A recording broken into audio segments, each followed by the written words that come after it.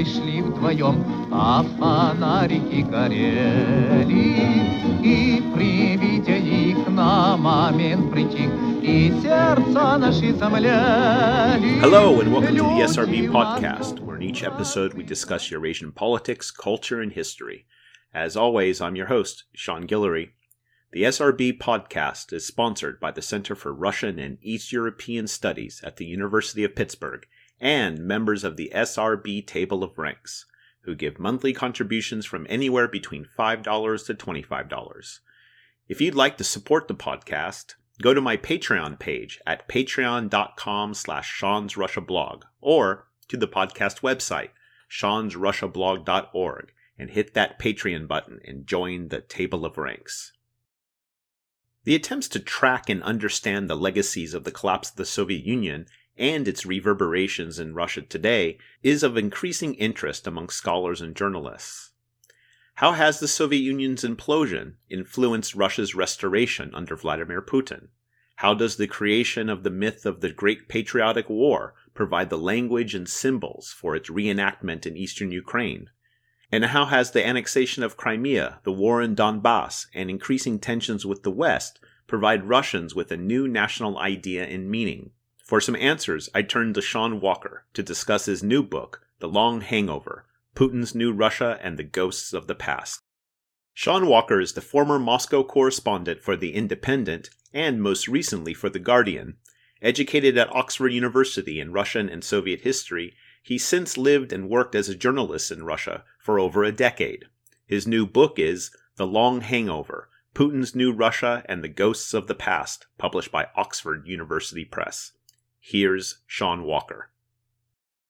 So I thought we'd start by, you've been a journalist in Russia and you've been living there for a long time, and now you're actually moving on to Central Europe. So I thought we'd start by just having you talk about your experience of reporting in Russia and how that led to this book of The Long Hangover.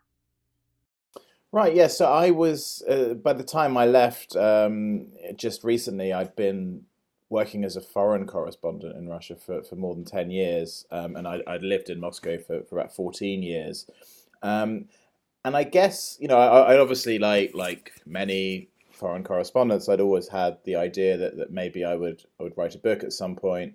But I think it was really the events of 2014, the Maidan, followed by Crimea, followed by the war in East Ukraine, that were the sort of, I guess that they kind of made things and ideas from before sort of slot into place and provided this kind of framework. And so, in some sense, the events of 2014 were this sort of extraordinary, unexpected, tragic thing that nobody saw coming. And in another sense, they looked kind of almost not inevitable, but perhaps like the culmination of things that had been sort of building for a while. So I think that was probably the reason the decision to write the book and the motivation to write the book came from those events. And also, I think in 2014 things obviously became a lot more vicious between Russia and the West. There was a lot more talk about information wars, feeling that you were being made to be sort of part of the story or a combatant or whatever. And I think there was also just a bit of a cathartic element that, I felt that I'd had probably quite an unusual experience in terms of what I'd covered in 2014, that, I'd been on Maidan, I'd been in Crimea during the annexation, I'd been talking to the commanders in Donetsk, talking to government people in Kiev, talking to government people in Russia, and there weren't so many people who'd sort of covered it from all of those sides, and I just got quite tired of kind of arguing with people on all sides, and sort of thought, it's just going to be really cathartic for me to write down what I saw and what I think, and then I can just sort of shove my book in people's face and run away from the arguments. Yeah, which I think is a good idea considering how things are around this particular issue. One of the things I have to say, I think there are more attention to this issue of the legacies or the threads of the collapse of the Soviet system, and how, and I think really the psychological or the cultural psychological impact it had on Russian identity, concepts of the nation, things like this. And your book too, it fits within this literature as well, in the sense that it's very much about the weight of the past and the trauma of the past of Russia's 20th century. And even, the title of the book, The Long Hangover, and its structure certainly suggests this. So talk about this weight of the past and how you understand it in the context of, say, Russia in the last 25 years. So obviously that's kind of it's a huge question, and a complicated one.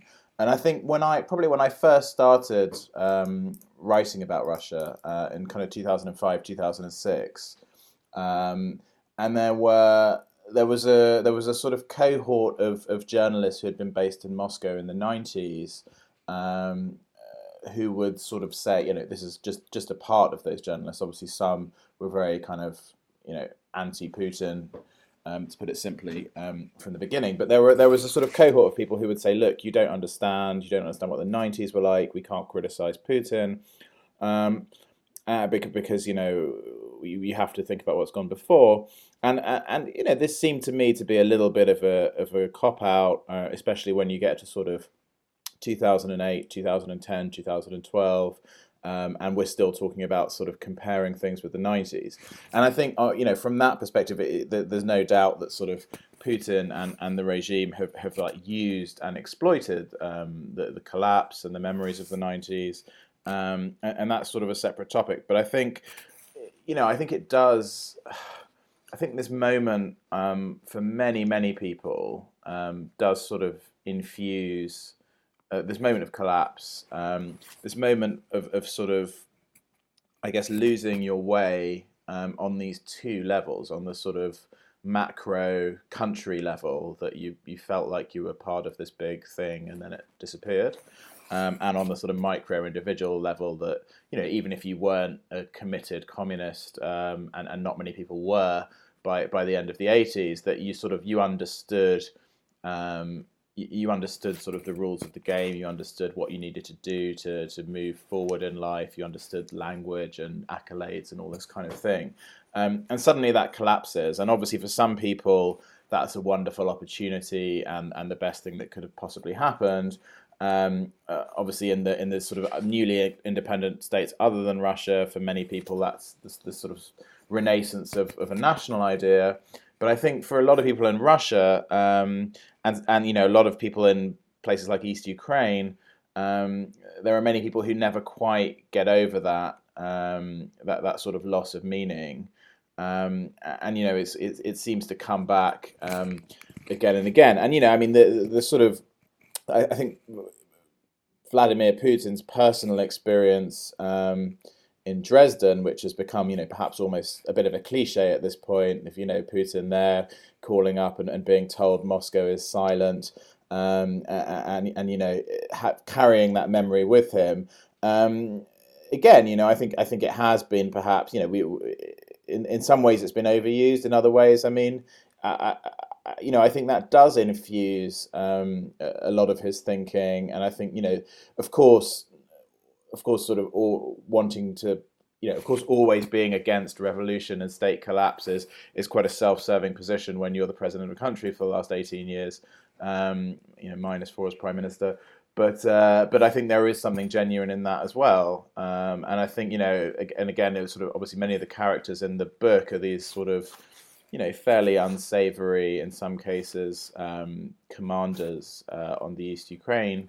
In the East Ukraine war, and they were all these kind of men aged between sort of mid-40s and mid-50s, who to me seemed like they'd never really quite got over the Soviet collapse. So yeah, I do think that kind of plays quite a big role. I think the sort of Svetlana Alexievich obviously writes about this a lot in a kind of more literary way, and in my book was a kind of attempt to try and look at how this has sort of impacted the sort of more harder kind of political events and stories of the past few years. But you have this side of it, like the weight of the past in terms of the disorientation and the search for meaning, which I want to talk a bit more about later. But you also have with that narrative, there's another narrative, and that is a narrative of remembrance and forgetting.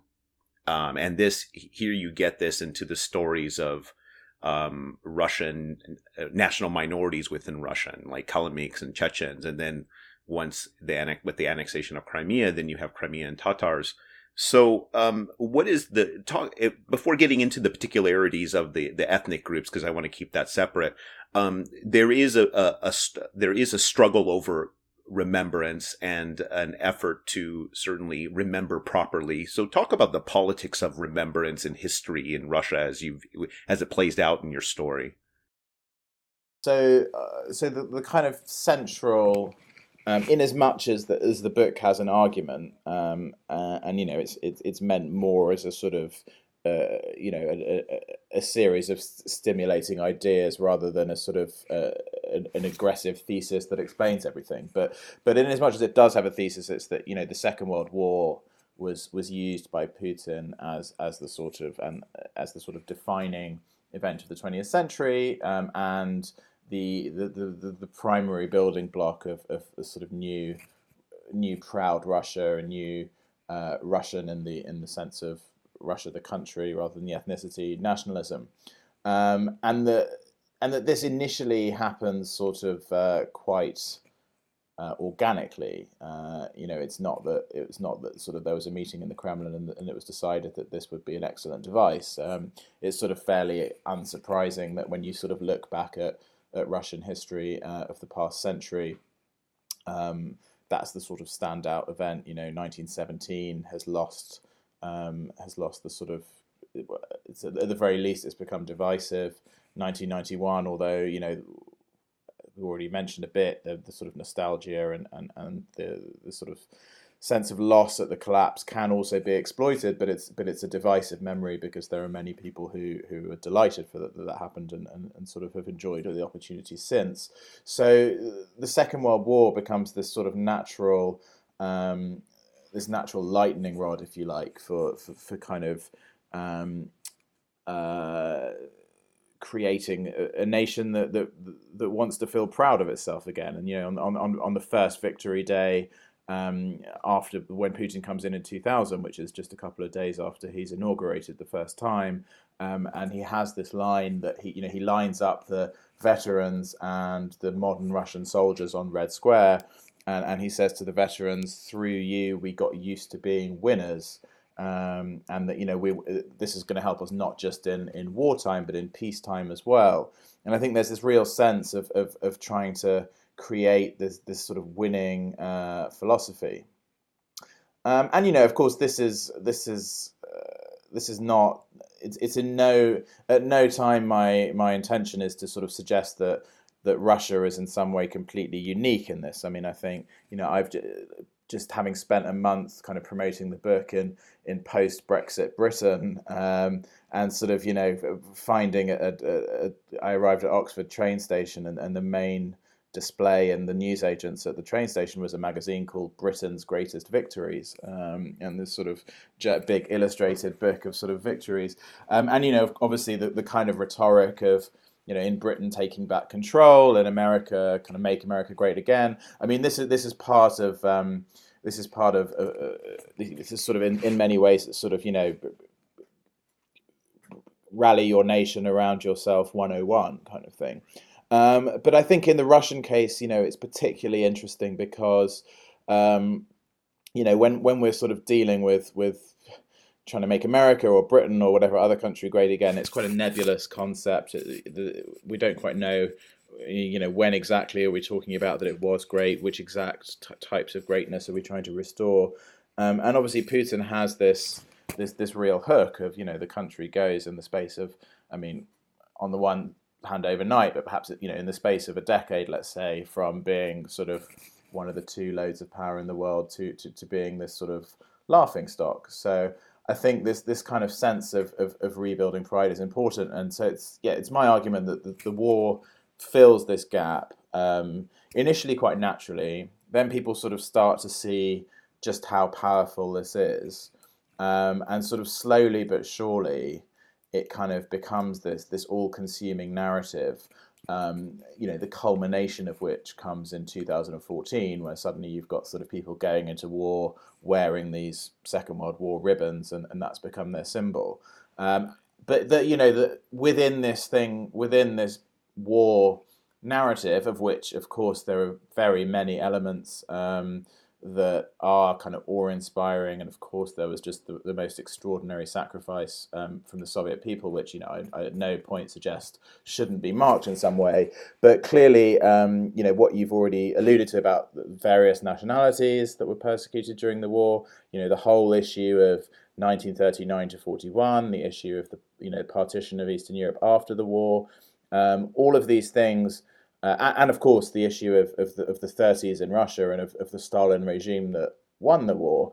When you turn this into the real sort of national building block, all of these things become taboo. And even if they're not, some of them are completely denied, some of them are just not talked about. But it kind of creates these rippling problems, I think, in all these peripheral aspects of the war victory. The way I see this, what the war is for Russia is, all of the divisiveness of the 20th century. The war smooths over. It's the one historical collective experience that everyone more or less can come together as a collective, right? Despite all of the disagreements and all of the different narratives, the victory of the war is a central collective memory that other events in Russia's 20th century doesn't provide. And therefore, I think, you're absolutely right in the sense that for a country like Russia that's searching for a post-Soviet identity, that the war as the one good thing, or the one collective memory, that the new memory would be somehow based or derived from that. I think with Ukraine, obviously, yes, absolutely, and that's why there's, I have a sort of, I think Ukraine is going through a process that is in many ways similar to the Russian one, of kind of trying to work out what this post-Soviet identity should be like. And yeah, I think the end of my chapter on the war is this sort of family in rural eastern Ukraine that have spent a month with, a separatist position at one side of their street, with orange and black flags and talking about the Soviet war effort, and a red and black Ukrainian flag and Bandera kind of flags at the other side of the street, and kind of shelling each other over their heads for a month. So I think absolutely. I think the Second World War is hugely important in the sort of Ukrainian side of things as well. At the same time as you have this collective memory, you do point out that when you look at it from, say, non-Russian minorities, like you focus on Kalmyks, Chechens, Crimean Tatars, and Ukrainians, you of course have a much more complicated problem, because Kalmyks, Chechens, and Tatars, of course, are deported. Ukraine, after the war, there's a vicious suppression of national groups. There's a whole issue of, taking over Western Ukraine by the Soviets, and then having to pacify the nation after World War II. And then, of course, the memory of the famine. So how does this experience of these ethnic minorities fit within your larger story of this remembering and forgetting? Well, so I think, the issue of the deportations is an interesting one, because, again, I just always sort of like to make this caveat that, I think probably, I think there's probably not a nation on earth that doesn't have a selective memory of its wars and the sort of darker sides of wars, and there usually are some. But it does seem to me that there is a qualitative difference with the way that the sort of Russian memory has erased so many parts of this. And I think that's, of course, partly because there was this long period between the victory and perestroika where you couldn't talk about a lot of this stuff. But having said that, there was, in the late 80s and the early 90s, there was huge interest in topics like the deportations. And, the deportations were 2 million. I mean, this is excluding the post-war ones, but the ones during the war of the nationalities like the, Soviet Germans, Chechens, Kalmyks, etc., etc. This was 2 million of the country's population kind of loaded onto trains and driven out to the steppe. It's a pretty enormous figure, and I find that even talking to quite educated Russians, people. Yeah, certainly, if they're in Crimea, they've heard about the Crimean Tatars, for example. But if you talk to people in Moscow or St. Petersburg, it'll be in the back of their heads that, maybe there was something about a deportation. But really, it's not in any way part of the narrative. And in some cases, like in the case of the Kalmyks, you go to Kalmykia and it's a sort of, it's almost a sort of hurt feelings. We don't know why this hasn't been kind of owned up to. We fought, we won all these medals fighting the war. We were loyal citizens and we were treated like this. But essentially, it's sort of somehow been dissolved without any sort of serious consequences for say the Russian state. But I do think, I think in other cases, obviously, the most obvious cases is of the Chechens, and I think the memories of the deportation were quite important in what happened when the Soviet Union collapsed, and in the case of the Crimean Tatars, if you don't, if you go around the war museum in Simferopol, you would more or less get the idea that the Crimean Tatars were kind of deported justifiably, and maybe one or two of them didn't have due process, but essentially they were collaborators. And that just creates such difficulties for the present day, and that especially in the case of the Tatars, who weren't allowed back until the late 80s, unlike most of the other nationalities. So if you're in a place where you believe these people to be collaborators, then of course you're going to be a little bit irritated when they show up and sort of start demanding rights and start demanding homes and things. So yeah, I think all of these nationality situations are sort of different and have their own dynamics and their own consequences. But as part of the broader result of this sort of simplified narrative, I think they all bring with them problems. And then, of course, the two biggest ones are the Ukrainian issue. And that's a problem from both sides. And I think it's a problem, part of the problem around the whole, this whole debate about whether or not there was fascist elements on Maidan, whether or not, Ukrainians are fascists or not. I think, when you go and you read the documents about Stepan Bandera, it's fairly clear that he was, at the very least, his movement was fascist oriented. But in that case, after 40 years of not being allowed to discuss it during the Soviet period, after 40 years of being told he was evil and fascist because he was anti-Soviet rather than for any other reason, it sort of becomes natural that in the post-Soviet period, he's seen as a hero. And then I guess the final issue of that is it's not an ethnic one so much, but is for Russia itself, and the question of the purges and the sort of the trauma of the 30s, and how you deal with that when you're sort of celebrating the war victory that comes next. I found it interesting the place of the Winter Olympics in your narrative, because the title of it is the Olympic Dream, suggesting that the Olympics was suggested a possibility, right? And it really serves as the Maidan. It serves as the turning point, at least the way I read it, even before the Maidan. So where do you place the Olympics in this story of what begins to unfold in 2014? So I think the Olympics is really important, and I was even told by a reasonably senior Russian official, and I don't think this is true, but it was interesting that they even said it to me, was that, you know, if the Western reaction to the Olympics hadn't been so condescending, maybe things wouldn't have happened the way they did in Crimea. And I think, you know, I think sort of tracing through Putin over the years, you know, I kind of, when I start off, I quote this article of his from 1999 about wanting to make Russia a what he calls a first-tier nation, or rather wanting to ensure that Russia remains a first-tier nation. Is this his Millennium message?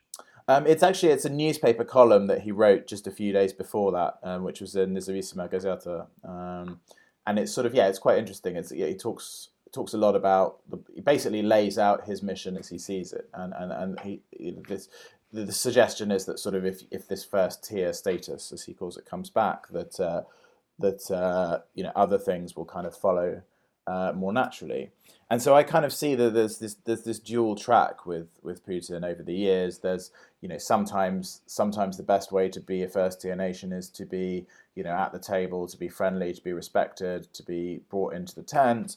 Other times when sort of that fails on Putin's terms, it's obviously to be kind of aggressive and to lay down markers in the sand. And I sort of saw the Winter Olympics as the kind of, you know, even though, so Russia wins the right to host the Winter Olympics in 2007. And I think even though by 2007 it's fairly clear that, you know, things are not all great between Russia and the West. It's the year of Putin's Munich speech. It's you know, the Georgia War comes the next year. But they have this idea of the Olympics. You know, Putin repeatedly refers to hosting the Olympics as the sign that kind of Russia is back, essentially, after the Soviet collapse. You know, he goes to Guatemala, he speaks in English. It's suggested that it was his personal kind of intervention that kind of swings the vote. And in a way that we're just not hearing at all now ahead of the World Cup in Russia this summer, because I think by this point there are no illusions left. But ahead of the Olympics, even when the sort of rhetoric between Russia and the West is at its most heated, we sort of hear the Russians talking about the Olympics as this big sort of impressive event where basically the world is going to respect Russia. And, you know, even as you might remember in the book, there's a scene during the annexation of Crimea where I sort of got a microphone, a dictaphone rather, into the room when this Russian general was essentially talking to Ukrainian officers and trying to make them surrender. And his big line is sort of, look at the TV, we're hosting the Olympics. You know, not every country gets to host the Olympics. Right. It was a fairly weak argument to sort of asking a bunch of soldiers to defect to you. So, you know, I think it's this huge thing. And then, you know, and then, you know, I mean, I was covering the Olympics the whole time, and you know, they were extremely offended by what they thought was a sort of patronising, you know, to use their word, Russophobic coverage from the Western media about, for example, you know, the state of the sort of accommodation and so on. And, you know, I've had arguments not only with Russians about this. I think there, you know, a lot of people seem to feel that some of that coverage was off, and you know, maybe some of it was. But I think in an age of social media, you know, if you give the people who are meant to be transmitting your massive, brilliant sporting event a hotel room without a door on it or whatever, you know, you're going to end up getting some jakey social media coverage. But again, this was really kind of taken to heart, and of course then the kind of boycott or you know, unspoken boycott by almost all Western leaders. Sort of US sending a fairly low-ranking delegation that includes some gay athletes at protest at the homosexual propaganda law, and then right at the peak of this, you know, this thing that has been in preparation for years and years, Ukraine kicks off instead of these sort of pictures of Sochi and this victorious Olympics, although of course we later find out that many of them have been winning through doping. But right in the middle of all of this, what the world is watching is not that, but is Molotov cocktails and snipers in Kiev. And I think that, I think that is hugely offensive to Putin. And just the final thing is that, again, I think when you're sitting there in the stadium in Sochi and watching the opening ceremony of the Olympics, and I write about this in the book, that you get this kind of, you have this sort of, the Olympic opening ceremony is, of course, where you can just show off and be patriotic and be jingoistic and put everything that you're proud of in your country on display. And it's kind of quite telling that when you go through and watch the ceremony, which was a really impressive show, but you have this sort of, this beautiful evocation of Tsarist Russia, and then you have Soviet industrialization. You don't have the war because you can't show military images, but you have Yuri Gagarin in 1961. And then in 1961 it stops, and there's nothing that comes after Yuri Gagarin. And it's this sort of fascinating indictment of the way that Russians see their own past half a century, that was the last thing that it was felt could be put on display as something to be proud of. And I kind of think that the Olympics itself essentially was that last link in the chain. The fact that this ceremony is happening is itself the thing to be proud of. And I think that was the idea behind the Olympics all along. But of course, in the end, 2014 ends up being remembered not for the Olympics, but for Crimea and Ukraine. So your book, you have the kind of overarching geopolitical context, and the framework in which to try to make sense of it all. But alongside of that, you have a lot of voices of people that you talk to and you interview who are either somewhat connected to Russian military, but just regular people in your travels around the country. So talk about those people you encountered, and what did you learn from them that you found interesting and worth pointing out, and how did their voices fit into your overall story? I think obviously one of the jobs of any journalist, right, is to try and explain, even if you don't like what people are doing, or you don't sort of you don't think they've made very good decisions, but to try and explain the rationale of where they're coming from. And I think, of course, sometimes you just meet people who are, bad people doing bad things, and there are some of those in the book. But I did think that there were interesting gradations of that. So whereas you have a couple of, if we talk initially about the commanders in the East Ukraine War, so you have a couple of commanders there, the Romanian who appears in the prologue, and Igor Strelkov, who are fairly unpleasant people, have carried out sort of extrajudicial executions, and I'm not suggesting that they're sort of misunderstood lovely people. But it is interesting that both. I did find it fascinating to go and talk to them about where their motivations lay. You talk to Strelkov, and he tells you about how he was this committed Stalinist, and then he's studying in the Military History Institute in the 80s, and is allowed to read the memoirs of the white officers. And he kind of says, overnight I changed from being a Stalinist to being a monarchist. And yet another one of these people who sort of this kind of change of regimes really kind of impacted him. And then you have someone like Alexander Khodorkovsky, the number 2 in the Donetsk separatist movement, who is not a Russian but a local from Donetsk or from Donbass. And he was and so I kind of tell the story of the East Ukraine War largely through him. And he was somebody who, I think he's made some dubious decisions and probably done some very bad things, but I found him a very intelligent and interesting person to talk to, and I found that he was able to articulate why things were happening in Donetsk much more clearly than anyone else I'd spoken to. And how did he understand things? His life story to me was fascinating. I mean, he was doing his military service in the Soviet army in 1991 in a paratrooper regiment outside Moscow, and was kind of called on to be one of the brigades that was going to storm the White House, and was kind of called off at the last minute. And so this country that he dreamed of going into the KGB, and suddenly the country collapses. He then ends up working for the Ukrainian, the Alpha security forces, and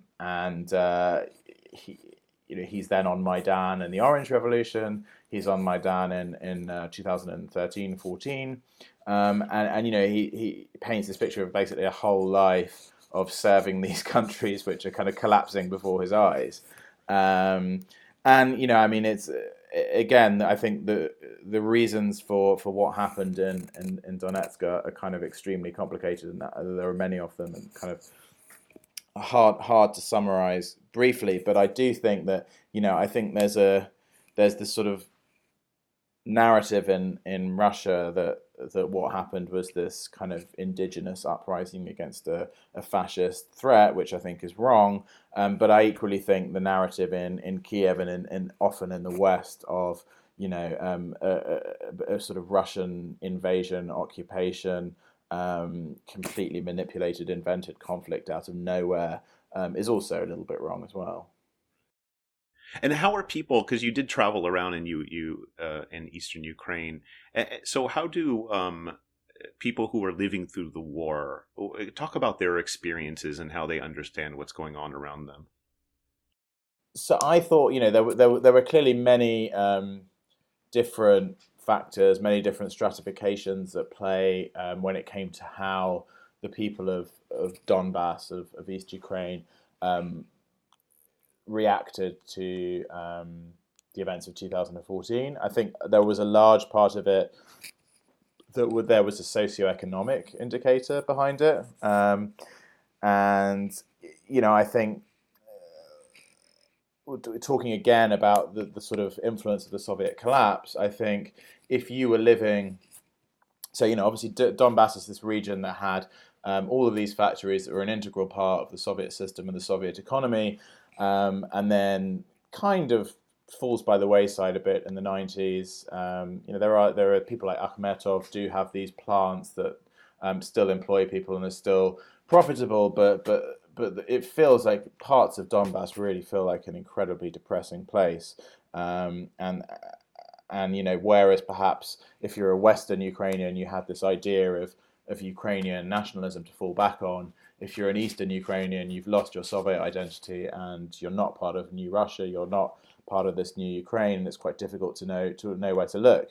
But I think if you were one of the people in Donetsk or in the other bigger cities who had made a reasonable success out of life, perhaps you'd started a small business or you ran a shop or, you traveled a bit, whatever, I think you were more likely to look at the events of 2014 and say, well, okay, I perhaps don't fully sign up to the sort of Lviv idea of what Ukraine is. I perhaps don't like some of the things that are being said on Maidan, but I'm well aware that the Maidan's bark is worse than its bite. That I don't want to have anything to do with these crazy separatists who are like picking up guns and sort of running amok.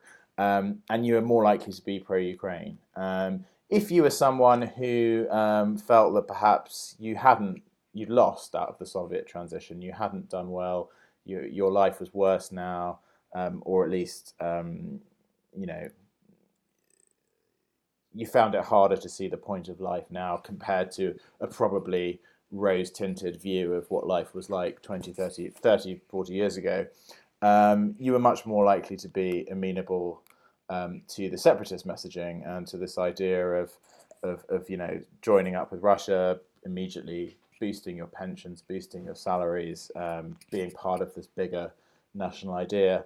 So I think that was one part of it. I also think, I found it really interesting covering East Ukraine 2 years before the Brexit stuff happened in Britain. Bear with me here, because it doesn't sound like the most obvious comparison, but one thing that that became really clear in East Ukraine was the extent to which kind of communities are divided into groups that that don't talk to each other much. So, I would meet, as an example, like take the town of Gorlovka, this town that was taken over by the Donetsk People's Republic in 2014. And I was speaking in Kiev to a refugee or internally displaced person from Gorlovka who'd relocated his shop and so on to Kiev. And he was saying to me, look, I've lived in Gorlovka my whole life. Everyone in Gorlovka is pro-Ukrainian. The only people who supported the separatists were total freaks, losers. There were no pro Russian people in my town at all. I can guarantee that to you.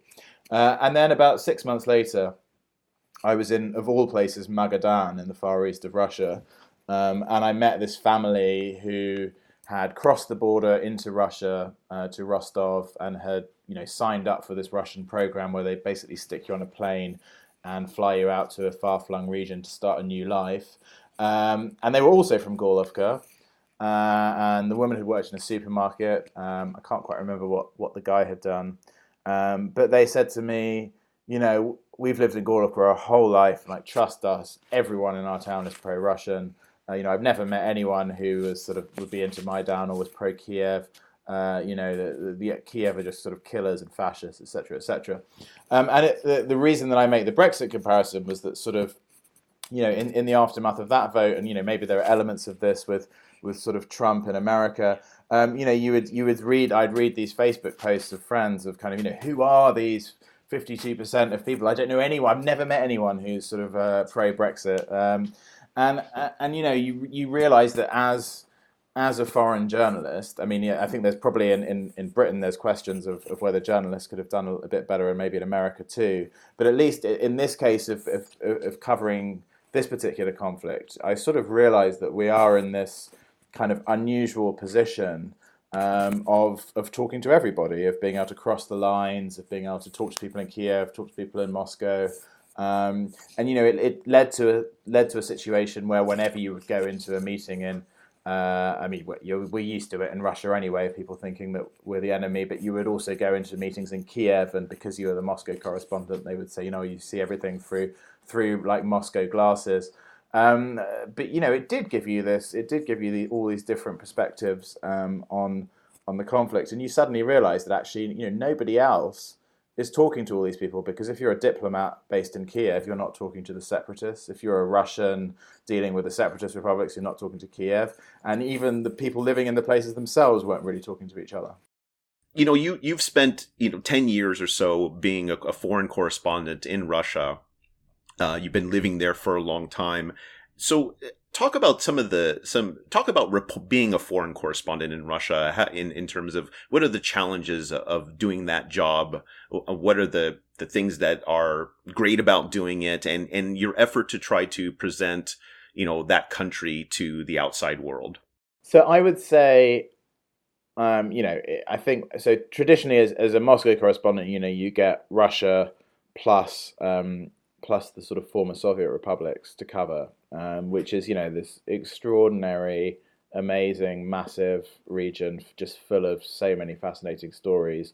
And even after 10 years of being in Moscow and sort of traveling, quite often for 2 weeks per month, there are so many kind of feature ideas and stories and kind of insane / inspiring / absurd things that are happening kind of in all these different corners of Russia that are just really excite me in a way that perhaps other parts of the world don't. Then, of course, you have the political story.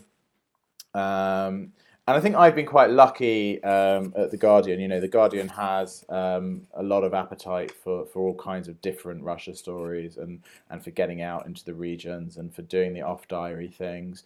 I think certainly in the last year or so, a couple of years maybe, the narrative and the story that people are interested in on Russia for many journalists has obviously been in the main the Trump Russia story, which is a fascinating story. It's obviously if it's proved that there was some kind of collusion. It's, you know, one of the biggest stories ever.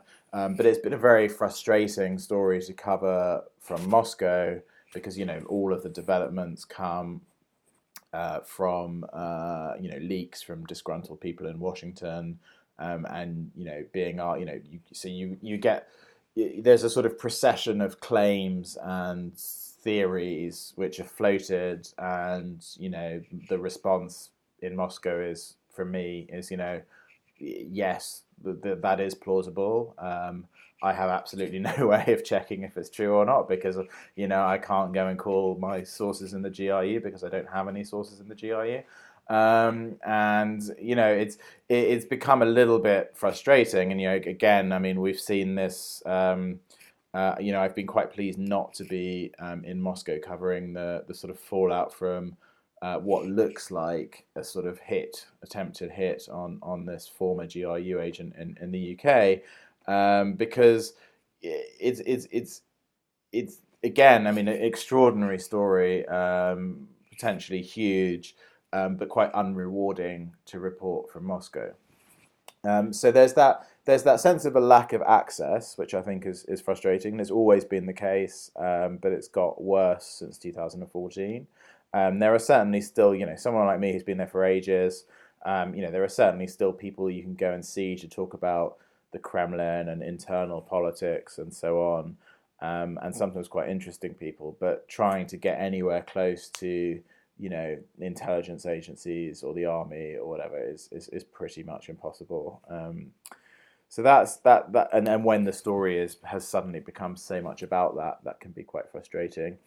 I think probably for me, one of the most difficult parts of being, you know, I've been doing a bunch of kind of events around the book, and there always seems to be a question of, like, you know, did you feel threatened? Were you attacked? And, you know, frankly, not really. You know, it can be a difficult atmosphere to work in, but I think, you know, touch wood and everything, so far, kind of physical attacks have been restricted to Russian journalists, and usually regional Russian journalists, kind of, unless they're investigating kind of Kadyrov or whatever.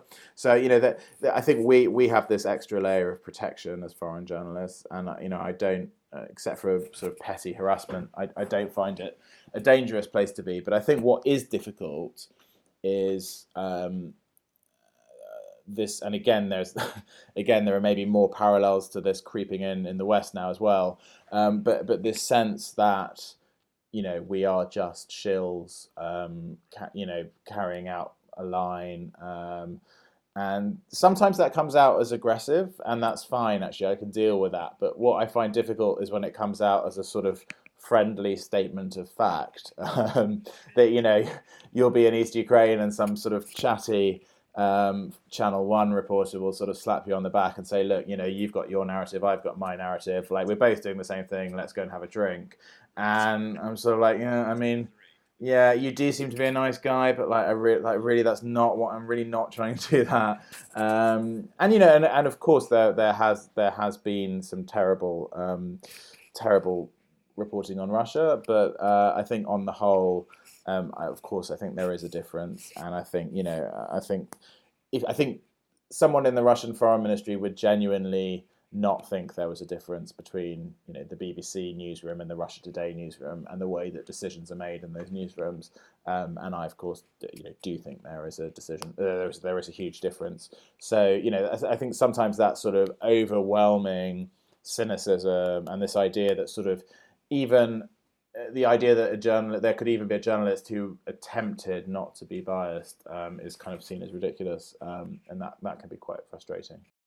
And finally, you begin your book with this guy, the Romanian, this Russian guy who's fighting in eastern Ukraine, and I really found his last words of the prologue, which you quote, really not only setting up the book, but also, I think, being a thread for it, and then something that it continues to linger in post-Soviet space generally, in Russia in particular, and that is, he says, "I want a strong country, one you can be proud of.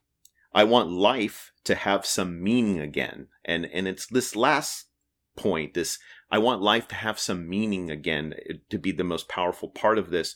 So how much do you consider Russia under Putin to be this search for life to have meaning again? I think that's like I sort of say, I think in 1991 you do have this sort of triple loss, that if you're an ethnic Russian living in Russia, you've not only have you lost the sort of ideology, which you maybe weren't that worried about anyway, but the whole system around it. You've lost your empire, or if you didn't consider it an empire, you've had all these things disintegrating off the edges of your country, and then the very country that you live in has collapsed. Coming back to that, you have this thing where both on a personal level and on a broader level, there's a sense that things have sort of fallen apart and collapsed.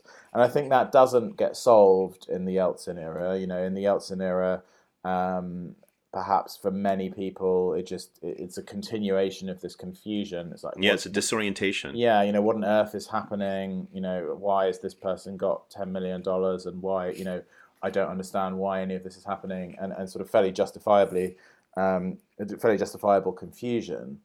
I think the Putin era starts as sort of trying to kind of just put the foundation blocks of life and the country back in place. Now, obviously, we're now sitting here sort of 18 years into Putin, and I think by this point, clearly, when he's talking about the disappointment of the collapse or the chaos of the 1990s or the importance of stability, there's an incredibly sort of self-serving element to that. But I do think that, at least initially, and certainly kind of putting this period into the historical arc, yes, I think it is about a sense of first of all, a sense of equilibrium, and then perhaps a sense of meaning as well. And that's a long, I guess, and complicated conversation about what is meaning in life, and does the fact that Putin's there with a big screen behind him showing missiles about to hit the United States, does that mean that your life has meaning again? I think a lot of people would dispute that, but I think at its base, it's been about a sort of a restoration period, both in terms of the country and in terms of people. That was Sean Walker, the former Moscow correspondent for The Independent and, most recently, for The Guardian. Educated at Oxford University in Russian and Soviet history, he's since lived and worked as a journalist in Russia for over a decade. His new book is The Long Hangover: Putin's New Russia and the Ghosts of the Past, published by Oxford University Press.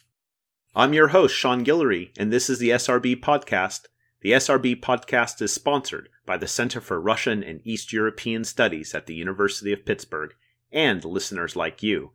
If you enjoy this podcast and want to help support it, please take a moment to share it on Facebook and Twitter, like my Facebook page, Sean's Russia Blog, write a review, or recommend the show to your friends. The SRB Podcast comes cheap, but it's not free to make. You can help support it by joining the table of ranks at seansrussiablog.org. Thanks to all my high excellencies, high wellborns, and noblestnesses for your continued patronage. You can find past shows on iTunes and SoundCloud, or you can download them directly from seansrussiablog.org as well. Until next time, bye!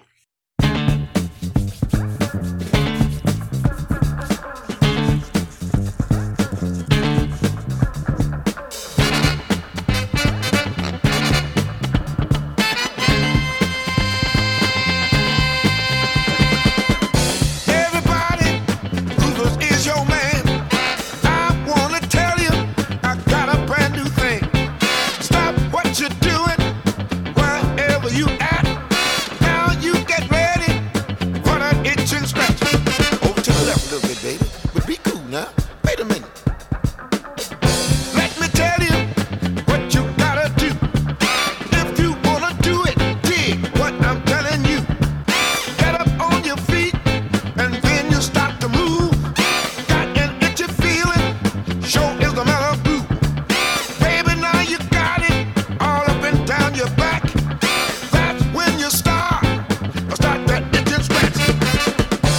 now, baby. Ooh, that sure do feel good.